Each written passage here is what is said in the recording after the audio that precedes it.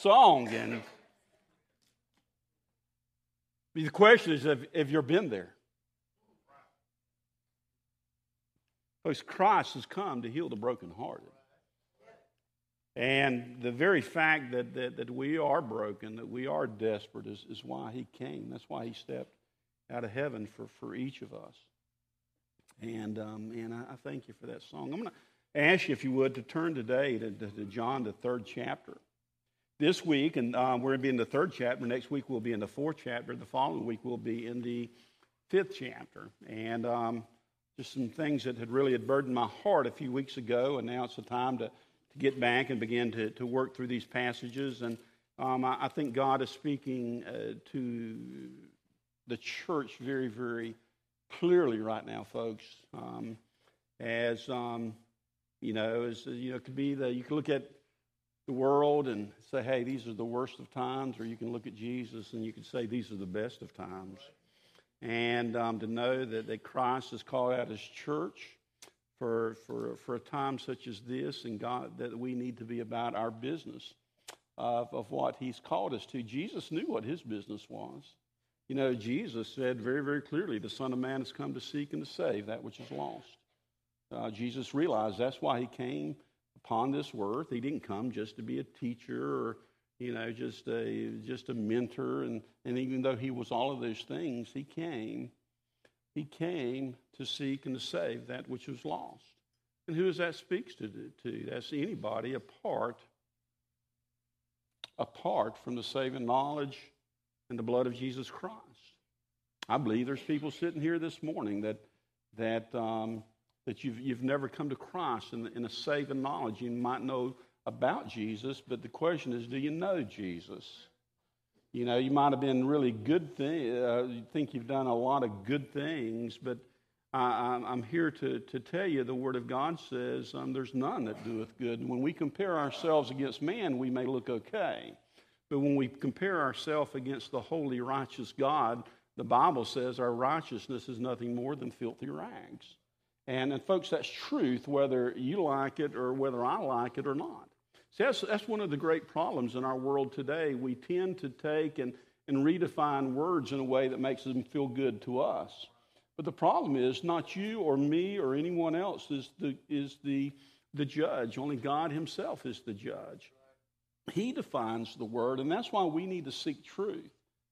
I can't make up truth. You can't make up truth. It's not just because a majority decision does not determine truth. This truth is truth. And we want to look at some of those truths even to deal with our own salvation today. A few weeks ago, we looked in the 4th chapter. There's a wonderful story there. There's a story about where Jesus, as he was coming out of Jerusalem and he was heading back to Galilee, that the Bible says he needed to go through Samaria. Now, if you're not familiar with the historical context of that was a big deal because the Jewish people hated the Samaritans. This was a group of people that had been, after the Jewish captivity of many hundred years ago, that the way the nations would really break up a culture is they'd take many people out of that culture and then they would implant many people within that culture so there could be inbreeding and not only that, but with different types of religions and different things. And the Samaritans kind of grew out of that. There were people that knew about God because many of them had ancestors that had been there, but because of the many different thoughts, they had kind of formed up what they thought their own ideas about God was. And they were considered unclean by the Israelite people, and it was so offensive to be around the Samaritans that they would take the long way around normally to go up to Galilee. And but Jesus, this Son of Man, he who is righteous himself, the Bible says he needed to go through Samaria. Well, we find out why is because when they had traveled all day, and our Lord is a man just like you and me. Man, it might have been like one of those days like yesterday, hot, and boy, he got tired and he got thirsty. I think it's sometimes hard for us to understand that Jesus was a man just like you and me. And he sat down at a well, his disciples were, had to go out and find some food, and they had a big issue on their hand because where are you going to find good kosher food in Samaria? So it took him a while to scout out, and while he was there, Jesus talked to a woman at the well. And wow, this blew all the customs aside because, first of all, she's a woman, and men in the Eastern cultures did just not talk to a woman that was not their wife out in public. So that still goes on today, folks. Not only that, she was a Samaritan woman, and what would Jesus be talking to not only a woman, but a Samaritan woman? But not only that, she really had a bad reputation.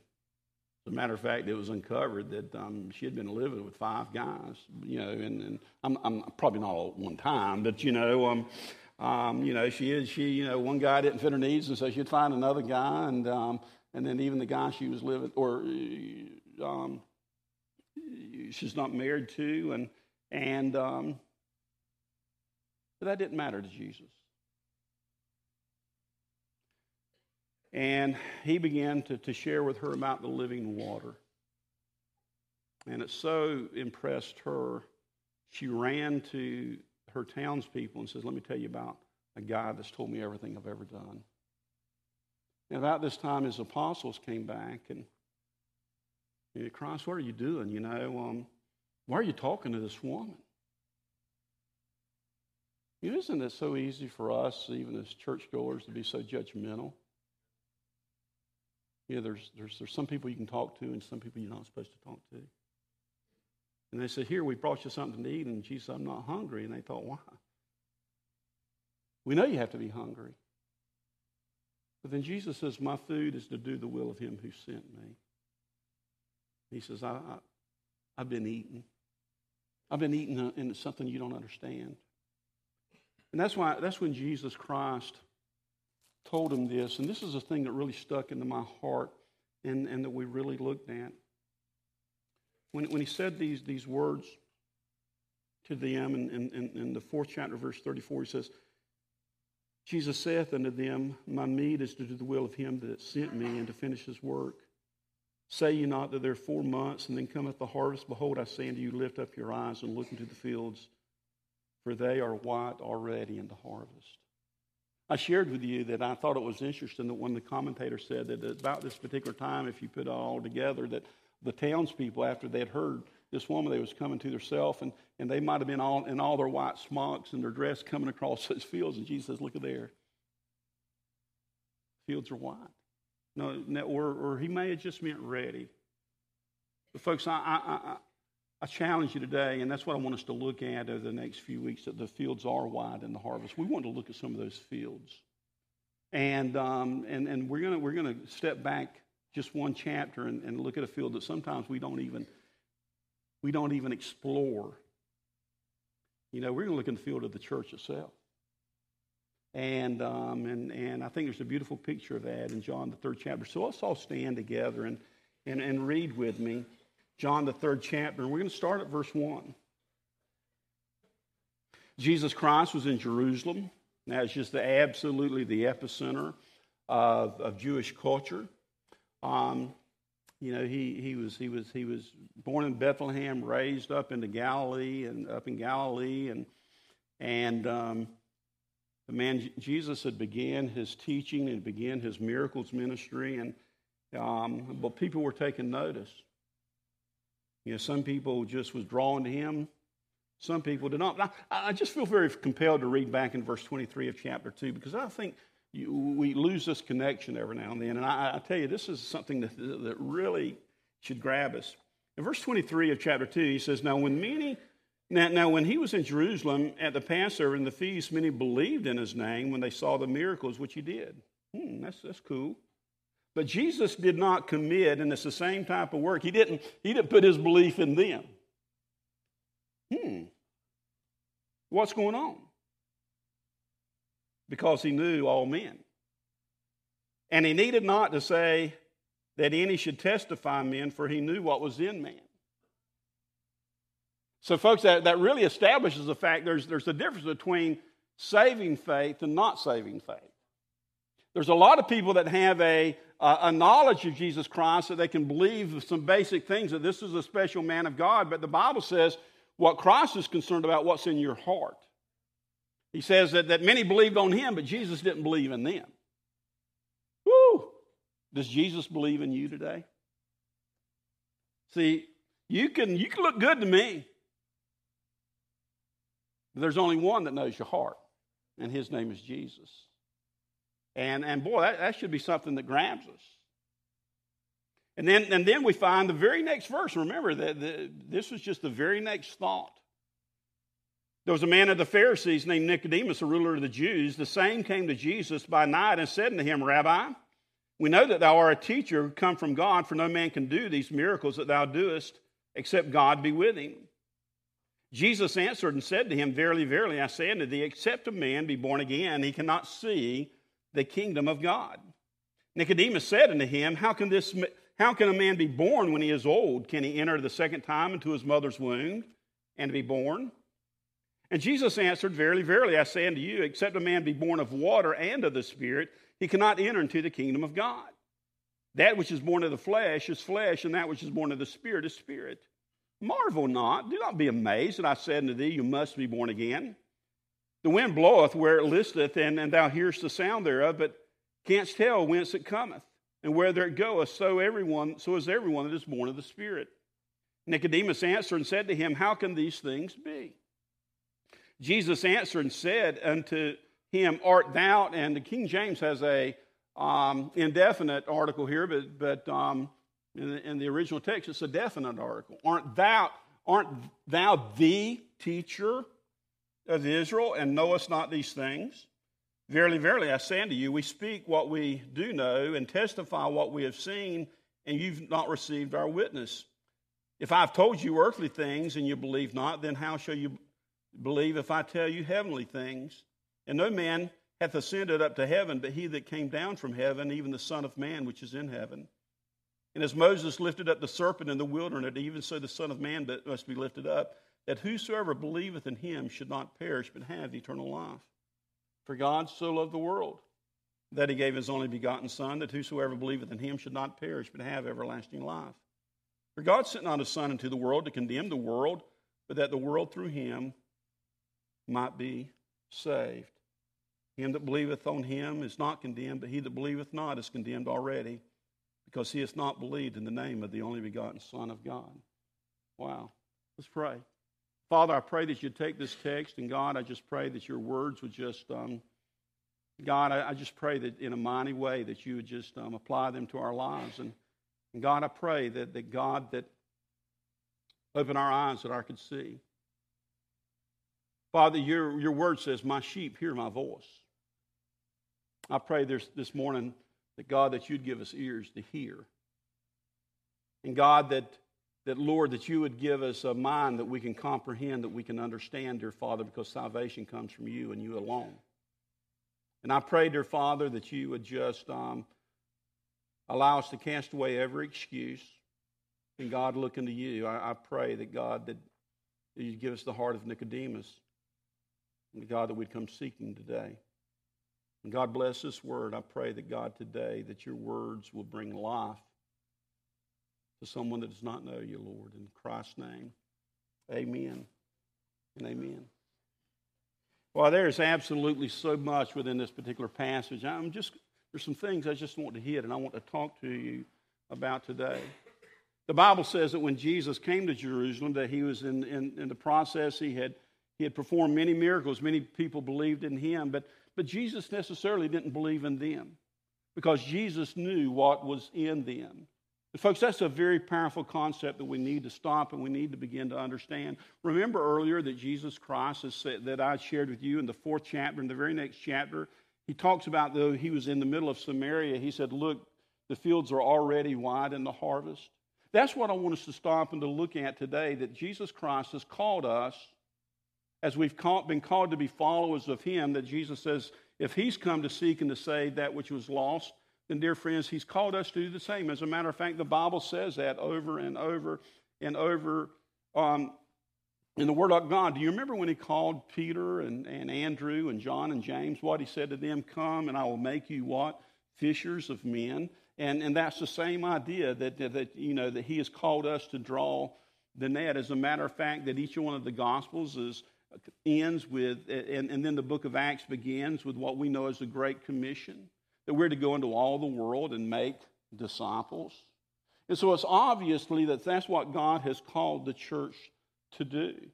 That he's called us to be that light that's set upon the hill. He's called us to be the one to take his message throughout the world and to the fields. And Jesus says, there's not something that's going to happen. He says, matter of fact, you don't need to wait 4 months. They're already white in the harvest. They're already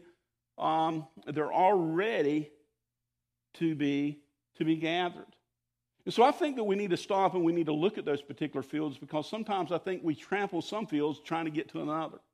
And that's what I want us to do today, and look at the field. And I want to look at the field of the church itself, or religiousdom today.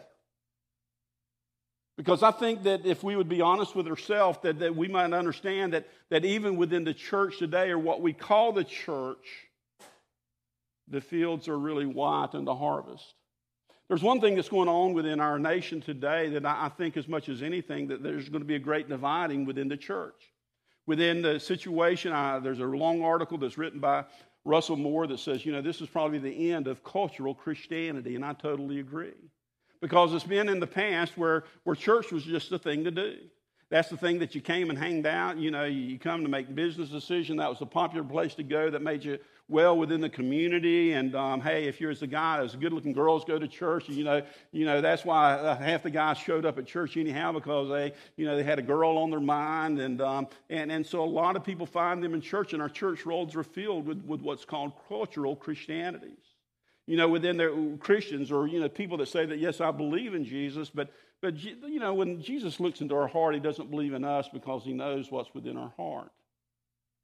But see, there's only one type of Christian, and that's truly a child of God. That's a person that has truly committed himself, and they've died to themselves, and they've been made alive in Jesus Christ. And I think that's something that we as a church at Rayford Road owe it to ourselves to stop and look at the field around us right now. When Jesus Christ saying, look, the fields are white in the harvest, and yes, there's fields down in Honduras. We just sent a group down to Honduras, and yes, there's fields in other parts of Central America as well as other parts of the world. But what about right here? What about right here within our own lives? And I think this is a marvelous story that we find out, because Nicodemus, if you really wanted to break it down into church talk, he was a churchman just like you and me. And I want us to look at Nicodemus for just a moment and begin to hear his story and then apply that to our story. Because the Bible says there was a man called Nicodemus that came to Jesus by night. The Bible says he was a Pharisee. He was a ruler of the Jews. Wow, Jesus, when he was out and about in his ministry, especially during this time of his miracles, people would just press upon him all the time. Why did Nicodemus come to him by night? And there's a lot of speculation about that. Some said that him being a Pharisee would probably be embarrassed because he didn't want to be seen with Jesus Christ. I tend to disagree with that. I tend to believe that maybe this was late at night and Nicodemus wanted a personal audience with Jesus Christ because there were some things on his heart. I've had many people that stop me that, can I talk to you after the service? Because they needed to sit down and talk to me in a way that they could connect. And I kind of sense this with Nicodemus. Now, but he came to Jesus by night so that there could be a one-on-one conversation. And whatever his motive was, that's what happened. But let's just take a look at Nicodemus, and let's just begin to examine Nicodemus and apply his life by your life and by my life. As all good church people, good church people. You see, the first thing about it, that when we look at Nicodemus, and culturally speaking, Nicodemus was a very good man. My mom and dad used to use that, or especially my mom, boy, he's a good man, or she's a good woman. And I'm sure you've heard that. That's a good Baker County way of speaking about someone that has lived their life in a pretty upright way. And I think that if Nicodemus was amongst us today, that would kind of be the thought of Nicodemus. Because first of all, obviously he was a very religious man. The Bible says he was a Pharisee. The idea and the Pharisees came out of the time that was kind of between the Testaments when the Israelites had lost their people. There was a group of people that really understood that we need to get back to the Word.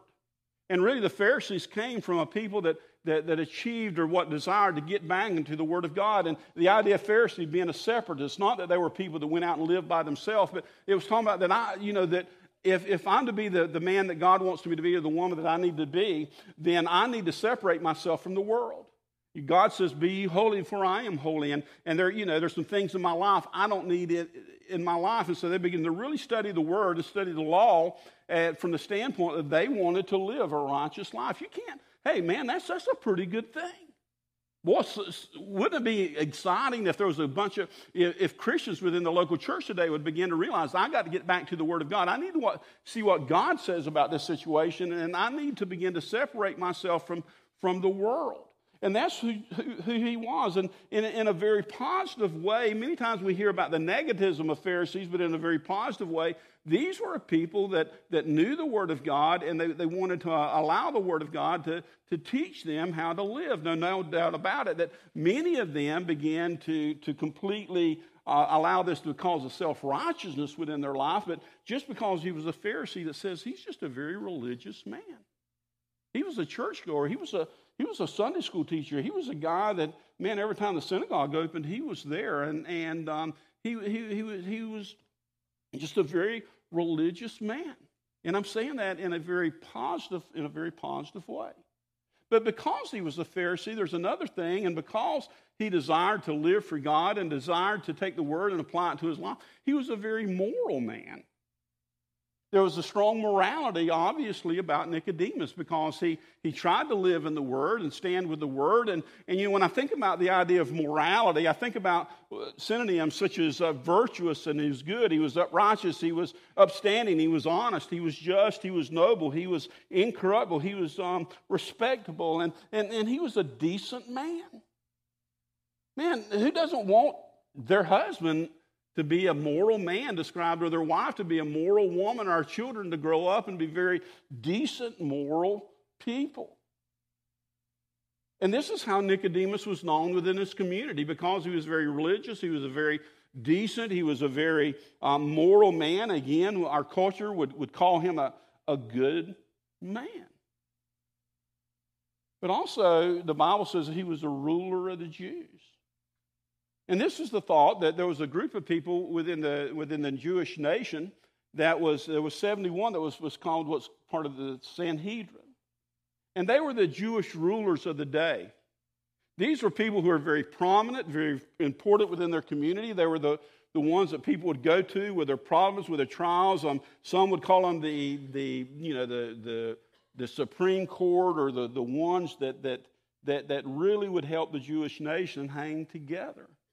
It was sometimes people were part of the Sanhedrin, they kind of born into that. Sometimes it was a political thing, but just think about it. Of all of Israel, there was just 70 guys, whether you want to call that part of the Senate or the legislature or whoever, but it was their task to keep their Jewish culture together. And so out of all of Israel, he was part of that class of people. And I don't think you could, sometimes we think of a politician or whatever, we can't think about a bunch we got in Washington right now, and I don't want you to do that. I think he took his responsibility very, very well. I mean, this meant a lot to him, and because it meant a lot to him that people looked up to him and people honored him, because probably if you wrote a letter to him, it would be the Honorable Nicodemus, and would be true in every sense of the word. So he's very religious, he's very moral, he's very prominent and important within Jewish life. I mean, he was a guy that you would love to have as a part of your church. There's a little thing that really jumped at me as I was studying this that I'd looked over before, but I think he was a very, very respectful man. He respected other people. And Pastor, how do you come up with that? Listen to how he addressed Jesus Christ. He said, the same came to Jesus by night and said unto him, Rabbi.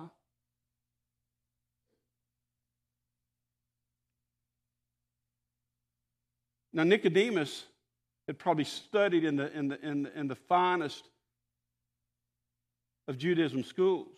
Jesus he'd come from Galilee. He'd come from a part of the country where even one of his own disciples, couldn't anything good come from there. His carpenter was a daddy. And many had, I'm sure it was rumored that even Nicodemus had heard the rumor that he was born in a kind of an illegitimate type of situation. And here Jesus is talking, and when Jesus was preaching, that I'm sure there was rumors amongst others that were talking in the crowd. He's just a phony. He's from Galilee. They were very disrespectful to Jesus Christ, but not Nicodemus. I think the very fact that Nicodemus, when he came and he spoke to Jesus Christ, he says, Rabbi, which was a very honored term. Don't you like to be around people that just has respect for other people? That other people might be talking about them, but there's some people you hang around with that just makes you feel good because they respect who you are. And I think that's who Nicodemus was. I think he was a very respectful man that even as he sat down with Jesus, this one that other people, he'd heard all the stuff, but he would even call him rabbi, a position of honor, a position of respect. We find later when Jesus was talking to Nicodemus, when Jesus said these words, art thou the teacher of Israel? Not, again, why in the King James they use an indefinite article, but in the text, in the original text, as well as in most of the other translations, it uses the or a particular, a definite article. So when Jesus said, aren't thou the teacher in Israel? I think what Jesus was saying to him, Nicodemus, I thought you were the guy. You're the one that not only are you a teacher in Israel, but you are the teacher. You're the one that all the other teachers come to. That you have such a grasp of the law, you have such a grasp of Scripture that when other people want an answer and we really want to get clarity, they come to you. So obviously, he was a very knowledgeable man. He knew the Word of God. He knew the law. He knew Jewish custom to the point that, again, he was not only a teacher, he was the teacher. Wow. This guy had to have it all, didn't he? I mean, when you look at Nicodemus, it'd be very easy if he come in and you got to know him, and not only he was such a very important and a very prominent man, but you begin to learn about him and find out, this is a pretty good guy. There's a lot of people that we can watch on TV and we hear about them, but you don't really know them until you get to really hang out with them. And even when you begin to hang out with Nicodemus, you find out, gosh, this guy's respectful. He knows what he's talking about.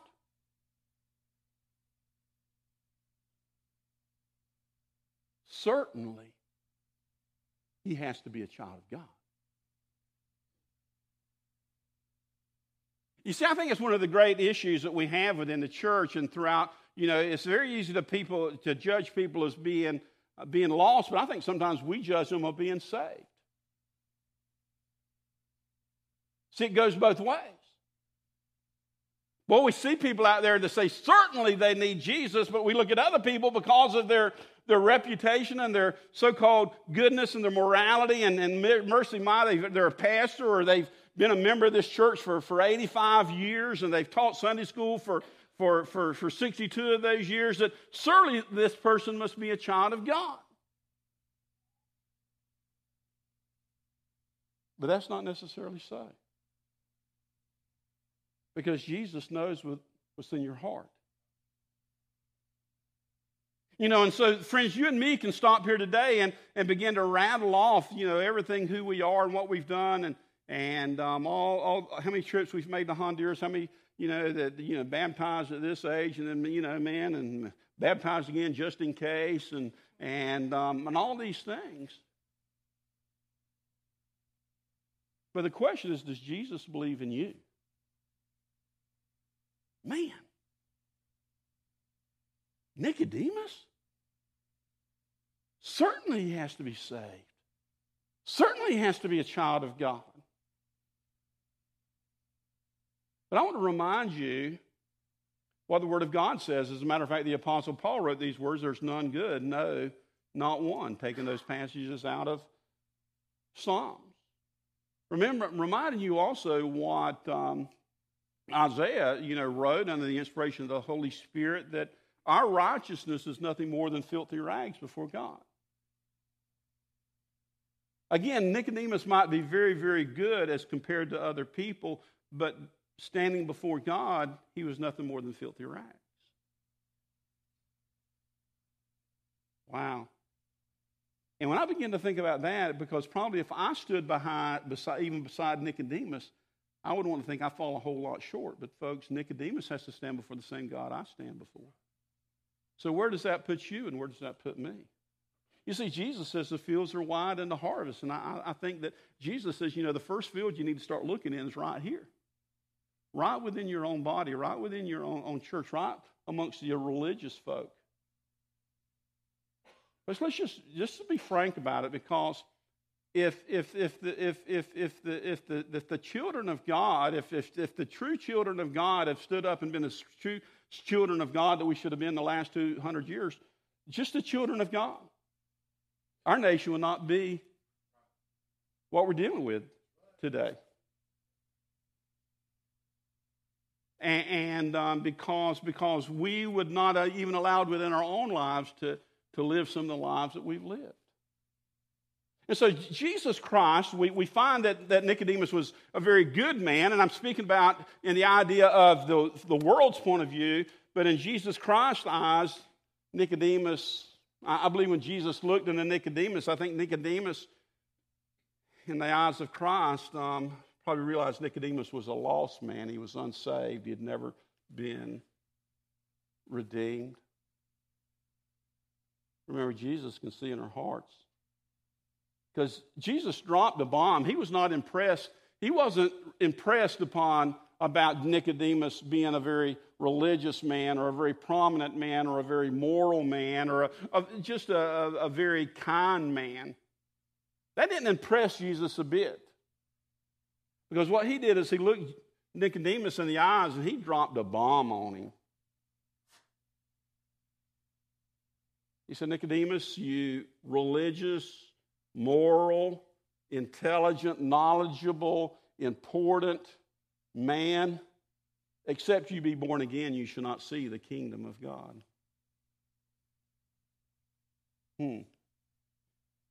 What's Jesus Christ going to say to you and me when we stand before him? You think he's going to be impressed because you're a member at Rayford Road Church? That you're a teacher of Sunday school? You think he's impressed because you took the kids to camp or you took the kids on a youth mission trip?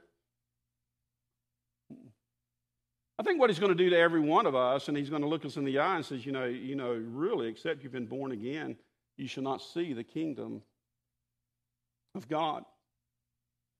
Well, I think that should be something to make us stop and we should really think about. See, and first of all, which I didn't put that under your notes, but one thing that is quite obvious from what Jesus said to him, that probably Nicodemus was blinded about the things of God or the kingdom of God. Now, he knew a lot about God, but he probably never really understood the kingdom of God, because when he says, except a man be born again, he cannot see the kingdom of God. Now, that's a word that can, it might mean literal eyesight, but it's a word that, as much as anything, means that you can't see with your heart. You can't understand. You can't comprehend these things. As a matter of fact, it reminds me that when John started his Gospels, in John 1, verse 5, it says, and the light shineth in the darkness, and the darkness comprehended it not. And I think he's saying, Nicodemus, except you be born again, you cannot see, you cannot comprehend, you cannot understand the kingdom of God. And although he was so very much knowledgeable in many, many areas, he was not knowledgeable. He could not see, he could not understand what the kingdom of God was really all about. He was thinking of more of the physical, where Jesus Christ was speaking more of the eternal. He was talking about more you're rising up an earthly king, where Jesus Christ said there's a spiritual king.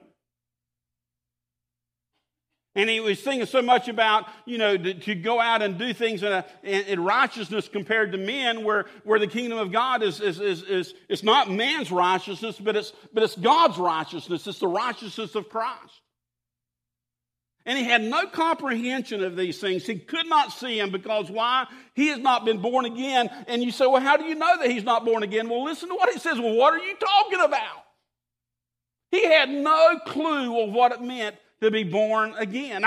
When I read this passage, I think about when I was in Chicago. I was up with an evangelism group in Chicago. They sent us out door to door on the outskirts of Chicago, and it was a very, to be honest, it was a very Catholic-based area. Chicago is very, very Catholic in nature, and we just went on knocking on the doors, and just a big, nice neighborhood. And a woman came to the door, and first of all, her child did, just as the most polite young man. And there was another teenager there, very polite people. Mom came out, very polite, put together. I mean, made you feel real good. Was not trying to push us off anything. We began to share with her. And I remember the words that she said, "Are you some of those born-again Christians?" You knew right then she did not have a clue about what the new birth was. That she tagged that as almost some of them people out there. And I remember us sharing, Jesus did. Jesus himself is the one that kind of brought that term. Except you be born again. And again, this was a very put together people. They were very nice people. But they didn't understand the idea of being born again. And so, that could be whether it be in a Catholic household or whether it could be in a Protestant household or anywhere. I mean, I'm just saying, it was in that neighborhood, but that concept was completely unknown to them, folks. Unless you've been there and you've experienced this, you're blind to it also. And Nicodemus was blind to it. Because Nicodemus kind of stood back and he said these words, he said these words, to Jesus. How can a man be born when he is old? Can he enter into his mother's womb a second time? He didn't have a concept. He was thinking about a physical birth.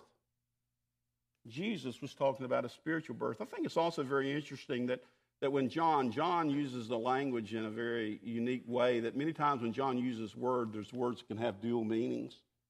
And even when he says born again, that can have an idea of being born again or a second time, or it can be an idea of being born from above. And what's so neat about when John teaches, they both fit perfectly. Where Jesus, it could have been translated just as easily. Have you ever been born from above? We've all been born once, but have you been born again? Have you been born that second time? Folks, that's the question that we all have to ask. And Nicodemus did not have a concept of that. And we can come back later, but what Jesus began to do is he began to take this man that could not see and he began to talk to him, because Nicodemus was blinded to the kingdom of God, and he was really confused on the manner of salvation. In Nicodemus' eyes, as well as the Pharisees' eyes, that a person is saved by what you do, but being a keeper of the law. And so therefore you are meticulous in making sure that you do everything in the law. But folks, the law, as Paul reminds us, was never intended to save man. It was only intended to show man you can't keep it. Because all you have to do is break the law in one place, and you've broken the whole law. See, that's the sticking point. And so Nicodemus was confused about all of this, and here's this man with all of this pedigree, and Jesus asked him, have you been born again?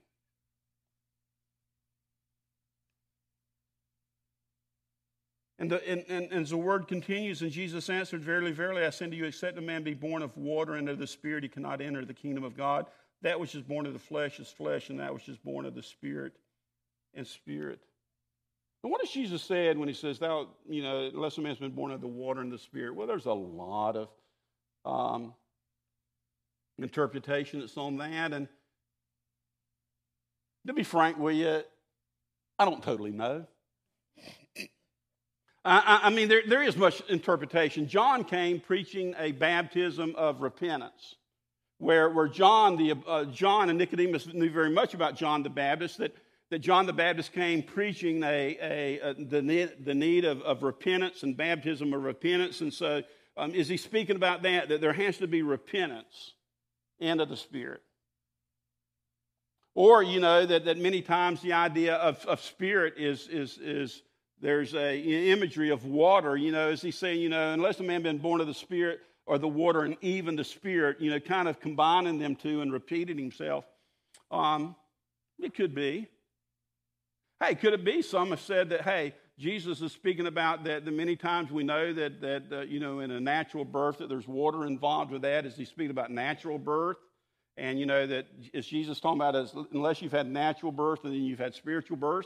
I think there's some clue to that. He says, but because as some have said, Jesus gave commentary on his own statement when he said in the very next verse, that which is born of flesh is flesh, and that which is born of spirit is spirit.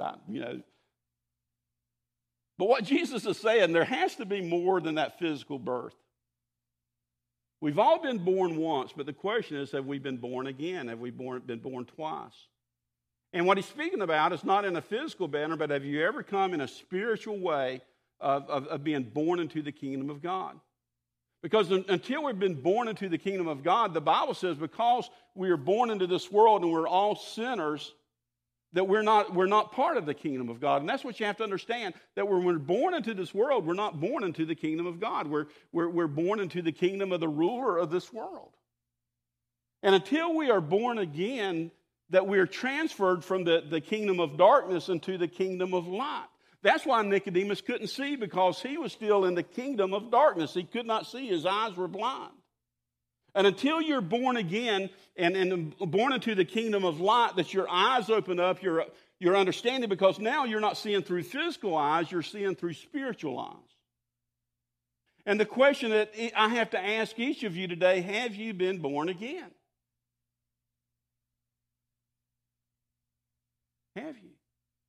Does Jesus believe in you? It's not so much for just confession of your mouth, because the Bible says, many will come into me that day, Lord, Lord, and haven't we done all these great things for you? But Jesus says, I never knew you. And that's where it was with Nicodemus. And so he was blinded to the things of the kingdom of God.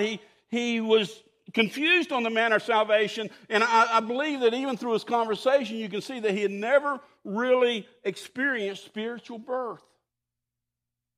And I submit to you today that our churches across America and across the world are absolutely filled up with people that knows the things of God, but they've never experienced a spiritual rebirth.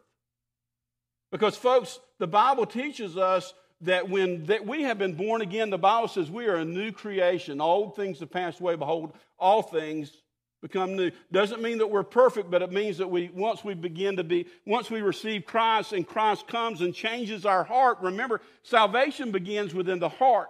And then that's why Paul speaks about that we need to work out our salvation. It starts within, but as we live, then our salvation will begin to work itself out so that others can see. If your life has never been radically changed through the gospel and through the blood of Jesus Christ, the one who came and he died for you, then, dear friends, you need to stop and ask yourself, maybe I've never been born again. And I think that's what's so cool about Nicodemus. The Bible says Nicodemus came by night. I believe Nicodemus was wanting an audience. See, I believe with all my heart that Nicodemus, when he heard Jesus Christ, this carpenter from Galilee, this untrained man and ignorant in the eyes of all the other Pharisees and the rulers, that Jesus spoke a word that was different. And I believe that there was something within Nicodemus' heart that said, I need to hear more from this man. And so when he came, he says, he called him Rabbi, you've got to be from God to do these types of miracles. And I think there was a longing in Nicodemus' heart to hear more from him. And I believe there was a searching heart and there was a humble heart. Yes, he was full of questions. And you realize, that Jesus didn't push him off. It didn't bother Jesus that Nicodemus didn't understand. Folks, a blind person can't understand. But Jesus was able to speak to him, and just as respectful as Nicodemus was to Jesus, Jesus was with Nicodemus. Because there was a man that had a searching heart. A man that maybe there were some things in his heart that he began to doubt about himself, that maybe it's not so important that I be a Pharisee. Maybe it's not so important that I've done all these good things. Maybe there's something that I don't understand. I just believe that Nicodemus came with a searching heart. And Jesus didn't pat him on the back when Nicodemus says, Janie, it's okay. You're a good person, Janie. You don't have to worry about it. I think sometimes we help lead people into hell because we don't ask them, have you been born again? We want to confirm, well, you're a pretty good person. Look what you've done. Jesus did not get caught up in that. He loved Nicodemus, and he loved him enough to tell him the truth. Nicodemus, if you've not been born again. And what did Jesus do? He did not begin to tell Nicodemus about all the good things Nicodemus had done. He began to point him to Jesus Christ. Just like Moses lifted up the serpent, Nicodemus knew that very well out of Numbers 21 when the people rejected God and God was about to destroy the people and the people ran to Moses. What are we supposed to do? We've turned our back on God. And God says, you take a serpent and you put him up on a pole. And he took a brazen serpent which was known as the sin and the penalty. You put it up on a pole and the people that look at the serpent. You see, Jesus was saying to Nicodemus, just like that serpent was lifted up, so much the Son of Man, I have to be lifted up. I have to become sin for you. And it's not by looking at your own righteousness, it's by looking at me. As he pointed him to the cross, this is the way a person is born again. Is recognizing that I came to be sin for you. I come to take all of your unrighteousness. And you can't look at your righteousness. You've got to look at me. That I became sin for you.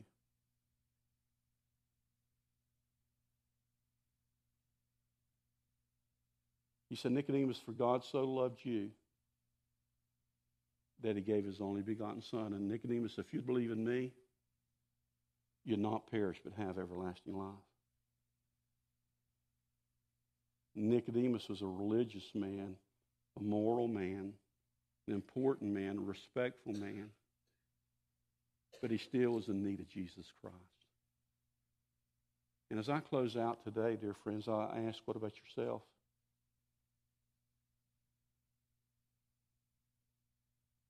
Do you consider yourself a good person, religious person?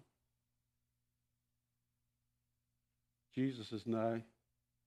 Except you be born again, you shall not see the kingdom of heaven. Let me ask you, has there been that point in time that your eyes have ever been opened? That you begin to understand your own unrighteousness? Do you understand your own standing before God apart from Jesus Christ? Do you understand truly that the cost that God gave by giving his own Son while you were yet sinners, that he let Christ die for you? Do you think in spiritual terms, has it come into their life that when you've been born again, that you've been born out of darkness and now into light, and now your heart's desires to live in the light as he is in the light? If not, I invite you to Jesus today. I invite you to come to Jesus. Folks, I can promise you I can't save you. This church can't save you. It's only through the blood that was poured out by Jesus Christ himself, where he became your sin and he became my sin, and he died on the cross. And Jesus says, for whosoever believes in him is not condemned or not perish. I think it's very interesting that the Bible says in the very next verse that Jesus did not come to condemn the world, but that the world through him might be saved. He was not trying to condemn Nicodemus. When he said that at that point, Nicodemus, I'm condemning you because you've never been born again. That's not what he was saying, because Nicodemus was already condemned. He was trying to bring Nicodemus to salvation. And you know what? Even though we don't find within that passage, I believe we do find that Nicodemus came to salvation. The next time we hear about Nicodemus, he was with the Pharisees, and he was the one of the crowd that stood up for Jesus Christ. And then at the death of Jesus Christ, when all the other apostles had left, it was Nicodemus that came and prepared the burial for Jesus Christ and spent tremendous amounts of money for the burial of Jesus Christ. When what had happened is that would damage his standing within his political and spiritual community. I mean, his religious community had just crucified Jesus Christ, and here come this one that had been very easy for him to just hide out. But he made a stand, and he paid a tremendous amount of money for the burial of Jesus Christ. He said, I don't care what y'all think about me anymore. You know what? I believe there's some time today that Christians need to stand up and be Nicodemuses. That instead of running like the apostles, that we need to stand up and say, you know, it doesn't matter what the people say about me. This is my Lord. This is my Savior. And I've placed my trust in him. He is my righteousness. And so today as we close, I wanted us to see that when Jesus Christ said the fields are already white and the harvest, we need to start right within the religious crowd. That's us, folks. Have you been born again? Have you come to that point where you've placed your trust in Jesus Christ, that there was a radical change that's occurred in my life?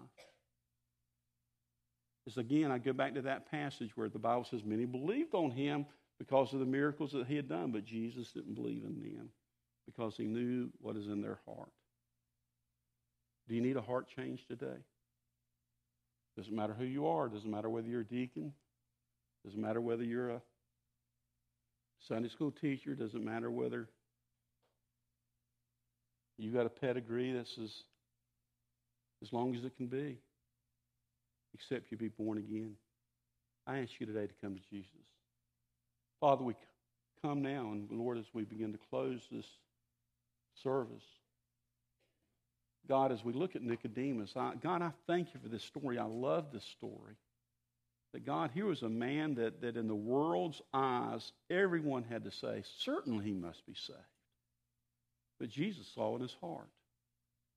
But I thank you for Nicodemus, that he was humble enough that he came searching.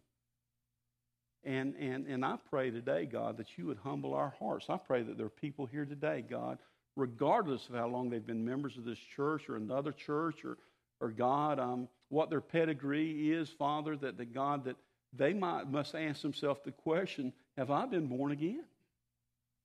Does Jesus believe in me? And I just pray today will be the day of salvation. I pray today that people would come and they'd cry out to Jesus in a humble way. That even as Nicodemus came searching, they would come. So God, ask you to bless this time of altar. And God, I just pray that you would invite people today. God, again, your word says your sheep hear your voice. I pray, God, today that you would just bring some of your sheep home, Lord. That you'd just open ears, oh Father. In the name of Jesus, I pray. Amen. I absolutely love